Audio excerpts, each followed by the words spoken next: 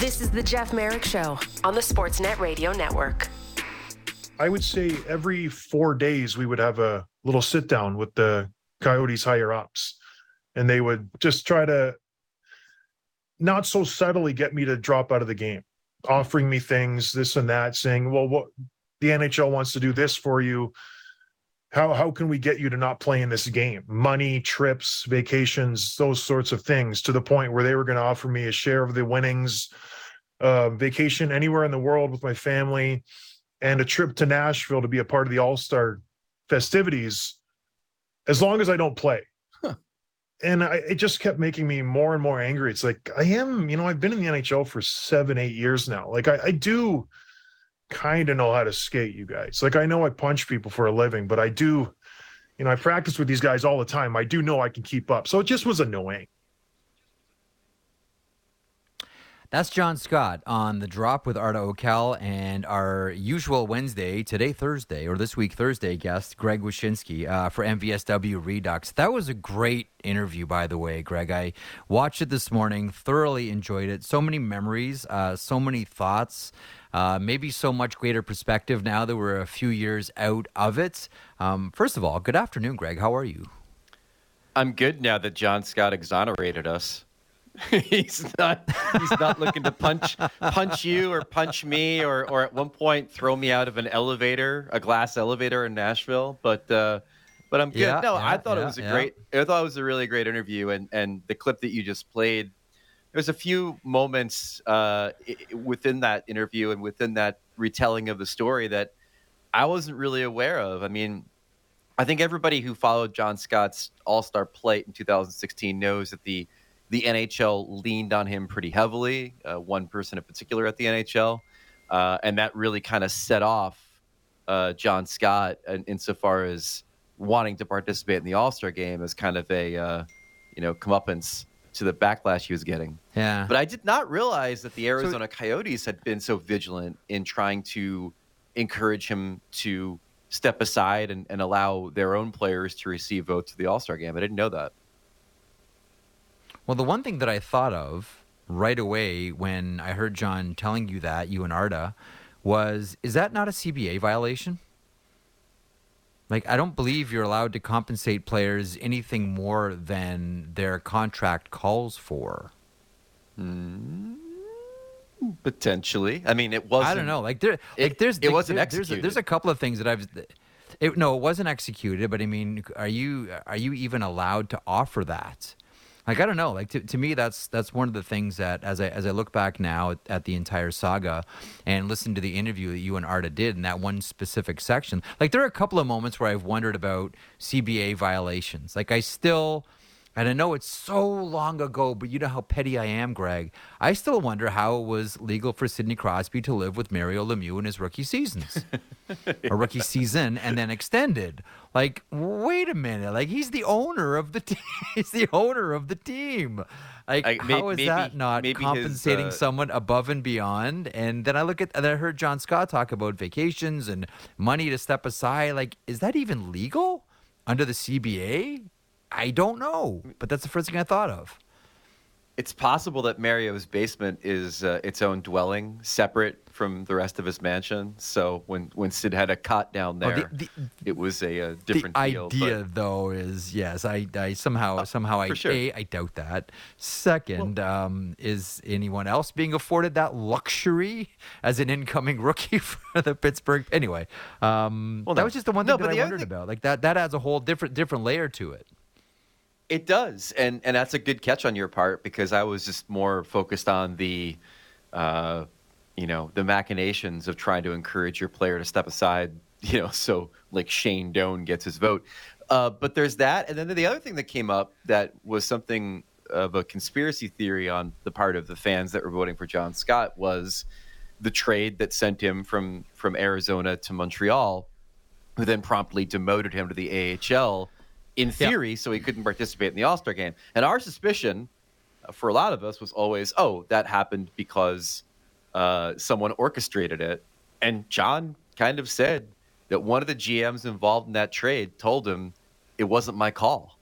So I think he's buying in on that conspiracy theory that there were greater forces in effect that created that trade in particular at that time. Like he said, I'm a fourth line enforcer playing 9 minutes a night, not exactly top of the mind to add that to your minor league team. He really believes that there were some strings being pulled by someone to make that trade happen and potentially keep him out of the All-Star game. Greg, if only your company, ESPN, had any type of background in making investigative documentaries involving sports, boy, could they really come up with something here. Too bad ESPN has never shown any proclivity to be involved in something like that. Listen, really interesting interview. And the one thing, because listen, like you, because that was such a huge moment in our careers when we did MvsW and that ball got rolling. I've thought a lot about it, and I'll get to my story here in a couple of seconds. But one of the takeaways that I've kind of come around to, whether it's talking to John, I remember we went out to dinner one night, after all of this went down, and talked about all of it, and then talking to people around the NHL, and then hearing you and Arda interview John. The one thing that I take away from it now is that everybody was angry. John was angry. The NHL was angry. The only people that weren't angry were the fans out of all of this. Like, John was upset in the process that got him there. A lot of people in the NHL were upset that he was there to begin with. I know that there were, John referenced in the interview with you and Arda, talked about how he wanted different players doing, different events. And there were some people in the NHL, and I believe some players as well, even though some of the players might have thought that it was kind of cool and goofy, I think some might have thought that this was an attempt to embarrass them. Like, why are you putting me in the hardest shot? Like, I fire like 80 miles an hour here. This is just intended to embarrass me. I got the feeling there was just like a whole lot of anger around the whole thing, where I don't think you and I ever intended everyone to be angry about this.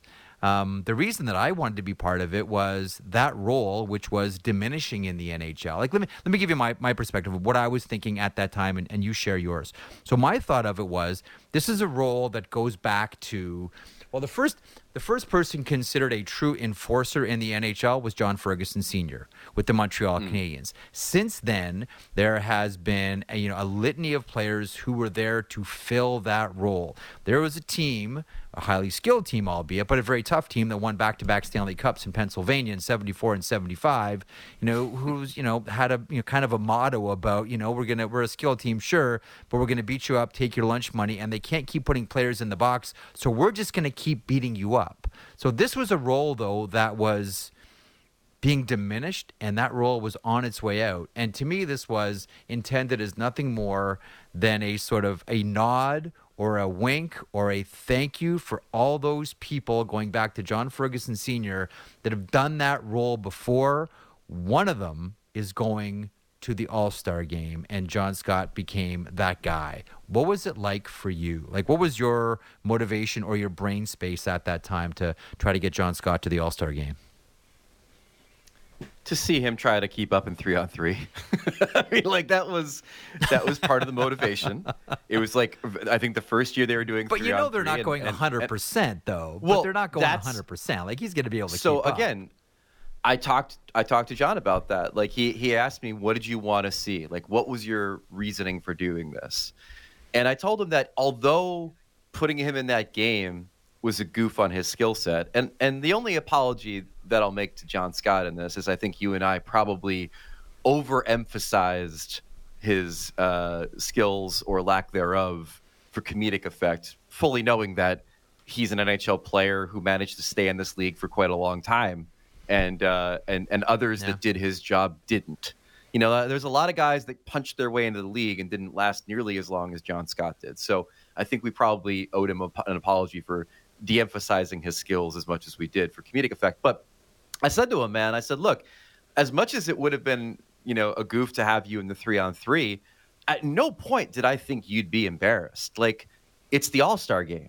Those guys are going to take care of him. They're not going to show him up. They're going to be supportive. They're going to put him in situations where, he's going to be able to thrive as best he can. And that's exactly what we saw in that event. I mean, that's why he won MVP. They put him in situations to thrive, and thankfully John Scott executed. The thing I was really, curious about was putting him into the skills because I knew he'd be at hardest shot. I wasn't sure if like puck control, fastest skater were really going to be in the John Scott purview. And so that was where, if there was ever going to be like a goof on his skill set, it was going to probably be in that part of the event, but not necessarily in the game itself. But just as a quick aside, hold on. Yeah, go ahead. Well, to your point though, the other part of it was that I was really pissed off that the NHL ruined the All-Star game voting. Like I was at Puck Daddy covering the Rory Fitzpatrick thing. And for those in the audience who don't remember that, Rory Fitzpatrick was a journeyman defenseman, right? There's a huge campaign to get him into the All-Star game. And there have been statistical studies done of the voting that show there was, without question, manipulation of the vote behind the scenes to keep him from playing in the All-Star game. And so that always really upset me. So the idea of having a go at the All-Star voting and trying to get someone in that they didn't want in and to add a little chaos to the proceedings was always something that I was very interested in. And I don't think it should go unnoticed that the ratings were incredible for the All-Star game that year because John Scott played in it. Yeah. Just as a quick aside, and I want to get back to John Scott in a second, but this really is like there's just some moments where you figure I'm in the right space right now, and this is exactly what I should be doing right now. And the universe gives you clues like you should be doing this right now. Right now, I should be doing this conversation with you. You know why?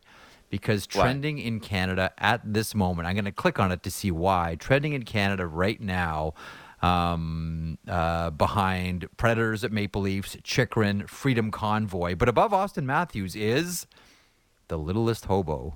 For some reason right now, the Littlest Hobo. This is just like so bizarre to me. And the first tweet is, I have no idea why the Littlest Hobo is trending, but I'm here for it. Hey, that's Steve Clark. Hey, right on from Niagara. Nice. Anyway, back to the John Scott thing. I think I know I've mentioned this to you because we had this conversation when it was happening. I remember talking to you saying like, I don't think that I'm long for this podcast anymore. I remember a TV show that I used to do on Saturdays. So it was the, we called it the world's greatest pre-game show. The higher-ups wanted to call it Hockey Central Saturday, so that's what it was, but we always referred to it as the world's greatest pre-game show because it was the show that came on Sportsnet before the pregame show for Hockey Night in Canada. And it was me, John Shannon, and PJ Stock, Paul Bromby produced it. And it was a lot of fun. It was great. And you'll remember, of course, Greg, that Saturday afternoon when the first round of balloting was released. I think it was USA Today that put it out. And the story was John Scott leads all balloting. And I think you and I went, holy smokes, and it became the story on hockey Twitter, became the story around hockey circles everywhere. So we spent a good portion of the show that day, outside of previewing games, as we always did on this show, talking about how John Scott leads All-Star voting. I didn't expect it. I don't think you expected it. I don't think anybody did. But this thing really caught fire, not unlike what we saw with phenomenons like Bodie McBoatface.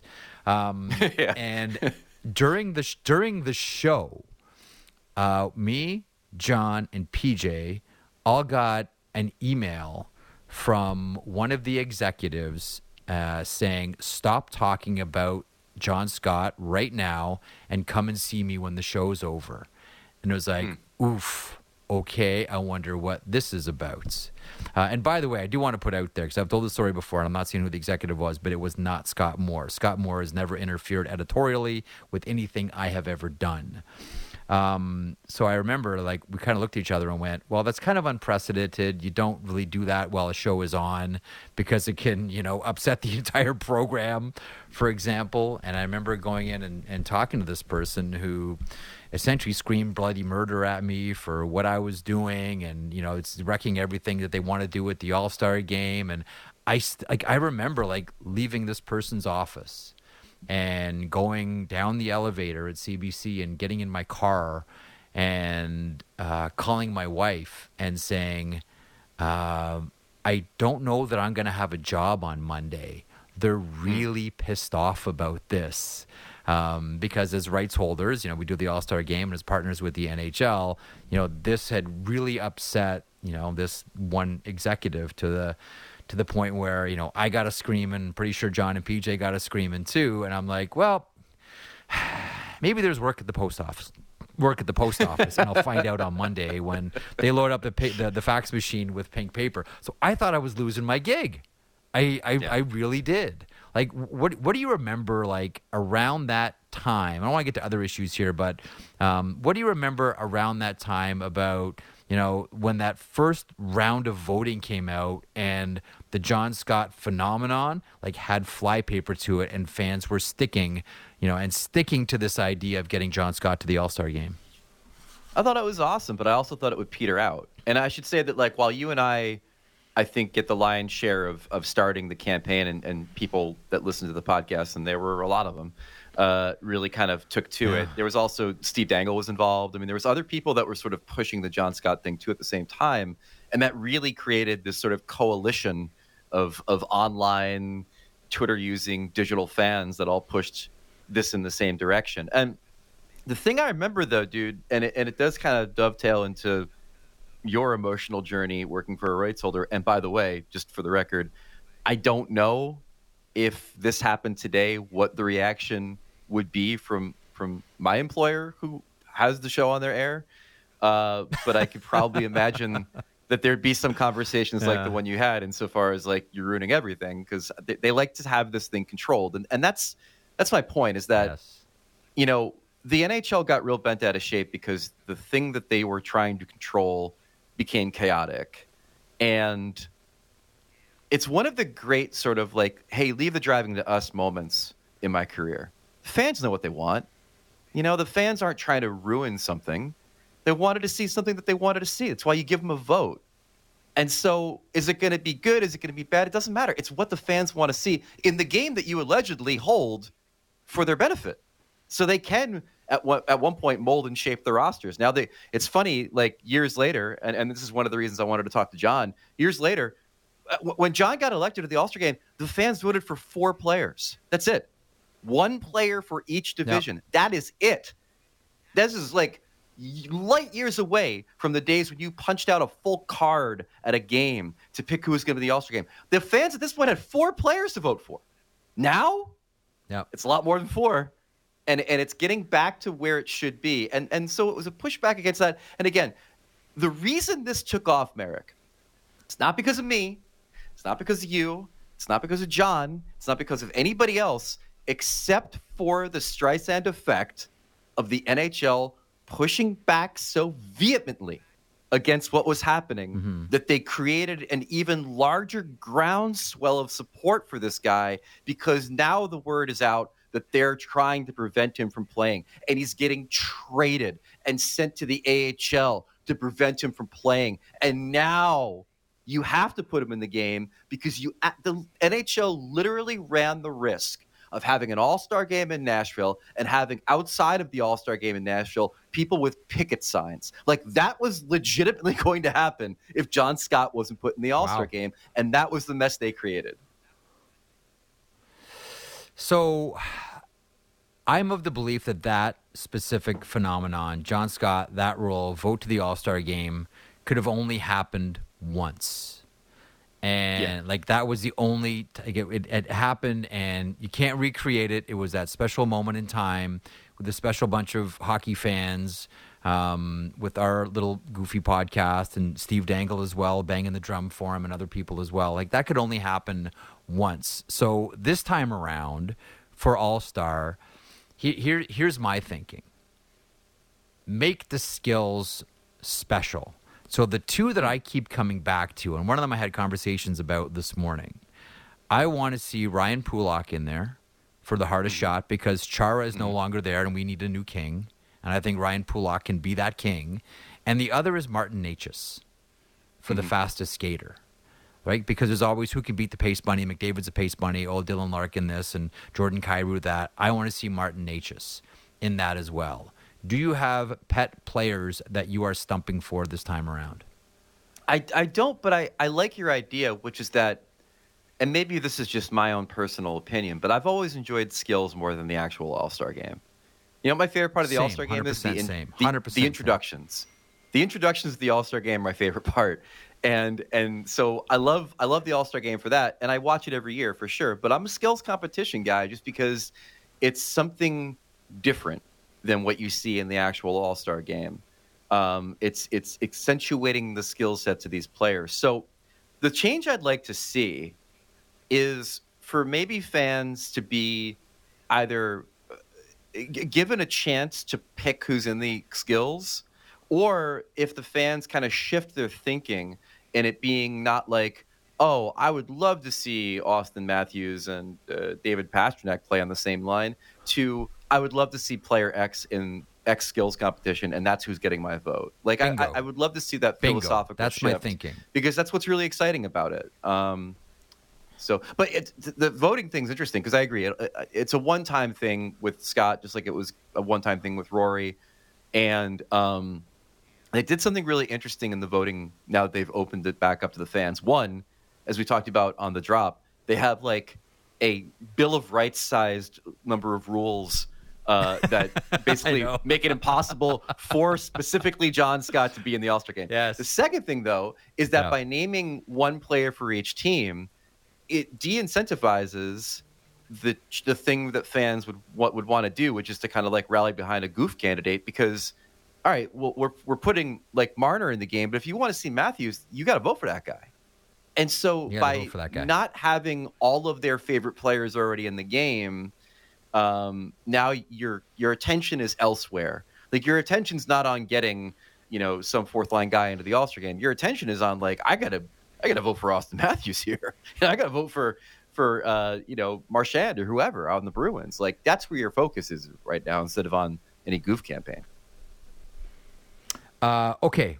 And by the way, everyone, check out the latest edition of The Drop, the latest program, available at your YouTube channel, Greg, you and Arda Ocal, with a feature interview with John Scott. It's really interesting. And I'm glad that the movie project isn't dead. And the idea of Hugh Jackman playing John Scott is pretty epic, I got to admit.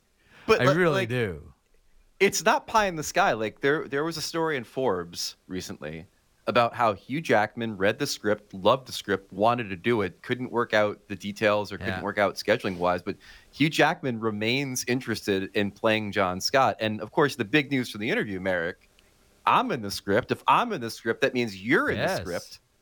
And so we could start fantasy casting who we could be. So I've already put it out there. I understand this has been the case for years. I'm a skinny Patton Oswalt. I've completely understood this for life. Someone said to play you, and I'm kind of fascinated by this. Yeah. Someone said get Willem Dafoe to play you. What do you feel about that? Oh, only if I can reenact the closing scene from Platoon, which I always imagine that's exactly what I looked like when I'd get hit by a pitch in minor league baseball when I was a kid. I would just go down like Willem Dafoe style. Like you just took like a little off the shoulder or something, Merrick. You have to be so dramatic. The one that I get more than anything else, is, and there's a funny line attached to this, is Ed Norton.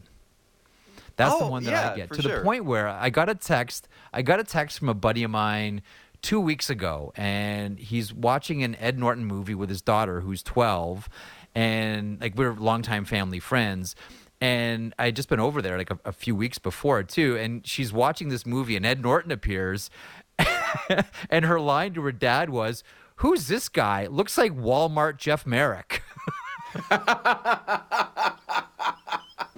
Wow. What a great line. So there you go. There you go. The John Scott story, Hugh Jackman as John Scott, Edward Norton, and Patton Oswalt as your favorite friendly neighborhood podcasters. Yeah. There we go. One other thing that I want to mention, I know we only got like 5 minutes left here. It's a busy one for both you and me today. Joe Sakic replacing Bobby Clark in the Hall of Fame selection committee, to which right away I got, when you tweeted that yesterday, right away someone tweeted me and said, "Finally, Jeff, you can get Adam Foote into the Hall of Fame." And that very well may be true, and I do think that someone like Adam Foote should be in there. But what do you make? I mean, I know it's only one, I know we've always had the "can they please be more transparent" question. I think one day, somewhere down the road, as this hockey world evolves to becoming at least a little bit more transparent, like other sports are, about their halls of fame. Do you think that this moves it in that direction at all, or do you think this is going to have any effect whatsoever now that Joe Sakic is, someone who's, there to listen to nominations and vote on people and decide on who should be inducted and who shouldn't? Well, first of all, I kind of wish it was another woman on the panel instead of Joe Sakic, but that's neither here nor there. We know what the numbers are. I don't think it's going to affect transparency at all because it's a private business. I mean, that's the bottom line. I mean, I feel like if you have a private business and a committee that you've hired to kind of facilitate who gets in or who gets out, you're not relying on the media to vote or any of it. You're just going to keep it quiet. And in the discussions I've had with Hall of Fame selection committee members in the past, like off the record, there is zero appetite to have these machinations publicized or scrutinized or have people, banging on their door and saying... First of all, there's no pressure. There's no pressure for them to do so. Right. There's also no upside. From there's no any upside. corner. Like, imagine during the height No, go ahead. Here's the thing that I think. Here's the thing that I think. The older I get, the more I'm concerned about, and I've always been a big hockey history guy, and you know that, but the idea of documenting as much as possible for this game for the next generation. Like I've mentioned to you before, I think every general manager in the NHL has a certain obligation, as part of your role of running a hockey organization, running a franchise, to document it, and when you're retired and everybody that you've dealt with is all out of the league and they're all retired, to publish either a book or your memoir or something, or document somehow how you ran that team, so everyone from that generation can have an understanding of how that team worked and how the league worked. We all talk about sitting on the shoulders of those that came before. We don't know who's sitting on which shoulders because we don't know exactly what they did. And also, you know how in love I am with the alternative universe of the National Hockey League, but that's for another day. And I do think that when it comes to things like the Hall of Fame, I think that we should have an idea of who's been nominated and what the discussions are around that person. And I'm really curious to see if someone, like the latest one that I'm really curious about is Tommy Anderson.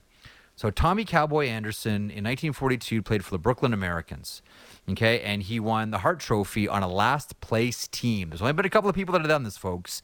And he won it as a defenseman. He was the first defenseman to win the Hart Trophy. There was no Norris Trophy then. The team folded. His rights shifted to Toronto. But instead of playing in Toronto, he went to serve in World War II for 3 years, stationed in Calgary. That's someone that I'm curious if anyone's even brought up his name before, because I think you do owe it to capital H hockey to at least have that transparent, to know that at least someone like Lauren Chabot or Tommy Anderson are part of the conversation. I go back to the Pat Burns debacle, where they didn't put him in until it happened posthumously, and I think about if we knew what the votes were and we knew where he stopped in the voting cycle and who was in support of him and who wasn't, how miserable is life for that person, that voter? Like, they are getting asked about it nonstop. They're going to get angry letters. They're going to get angry columns written about them for not supporting a candidacy that has a lot of people backing it. Now, I'm like you. So then don't take that position. If you can't handle the heat that comes along with either voting or not voting with someone, decline if it's offered. Decline if it's offered. These poor kittens are gonna get their feelings hurt. I'm sorry. But Merrick, but you see, as a PHWA voter, there's another side to that, which is that you want the best people to be in those positions to elect the right people to the Hall of Fame.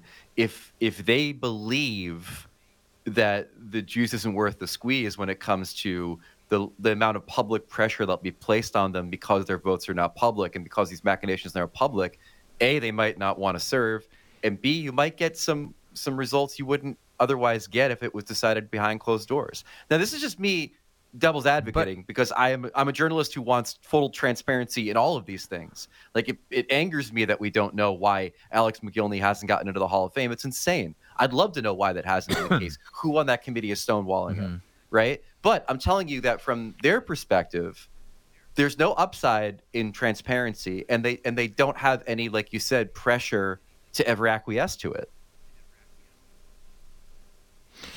See, the thing, like, I'm with you. I know we got to wrap here, so we'll end on this one. The thing about Pat Burns, and I can't prove this, so I'm not going to give out names. I believe it was two people that kept him out, and it was over a feud, and it was out of spite.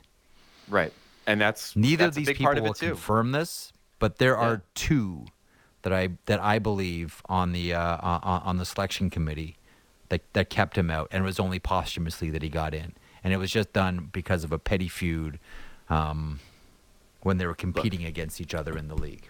It is a classic Hall of Fame trope to say, was this person nice to me during his playing days?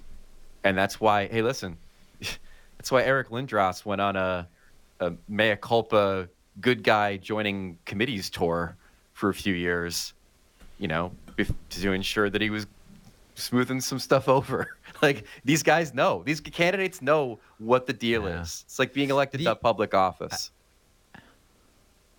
I get it. And the minute the Pavel Bure went in, if you are Eric Lindros, you say, ooh, wait a minute. Similar numbers to me. Oh, hold on a second here. If I played this right. Listen, I think that one was long overdue, though. But Lindros was long overdue. Like, he should have been in like right away as far as I'm concerned. But again, coming back to petty feuds. Petty feuds, you gotta play the game. Keeping people out. You gotta play the game. Do I you think, get it. All right, James Cameron wants to do talk shows? No, he knows he has to go on talk shows to get Avatar and Oscar. It's the same deal. That's a good point. All right. On that, we got to hustle. As always, great interview with John Scott. You and Arda, please pass along my best. Just wonderful work. Encourage everyone to check that one out. And we will talk to you in 6 days. We'll have our regularly scheduled Wednesday drop in next week. Thanks, pal. Thank you, sir.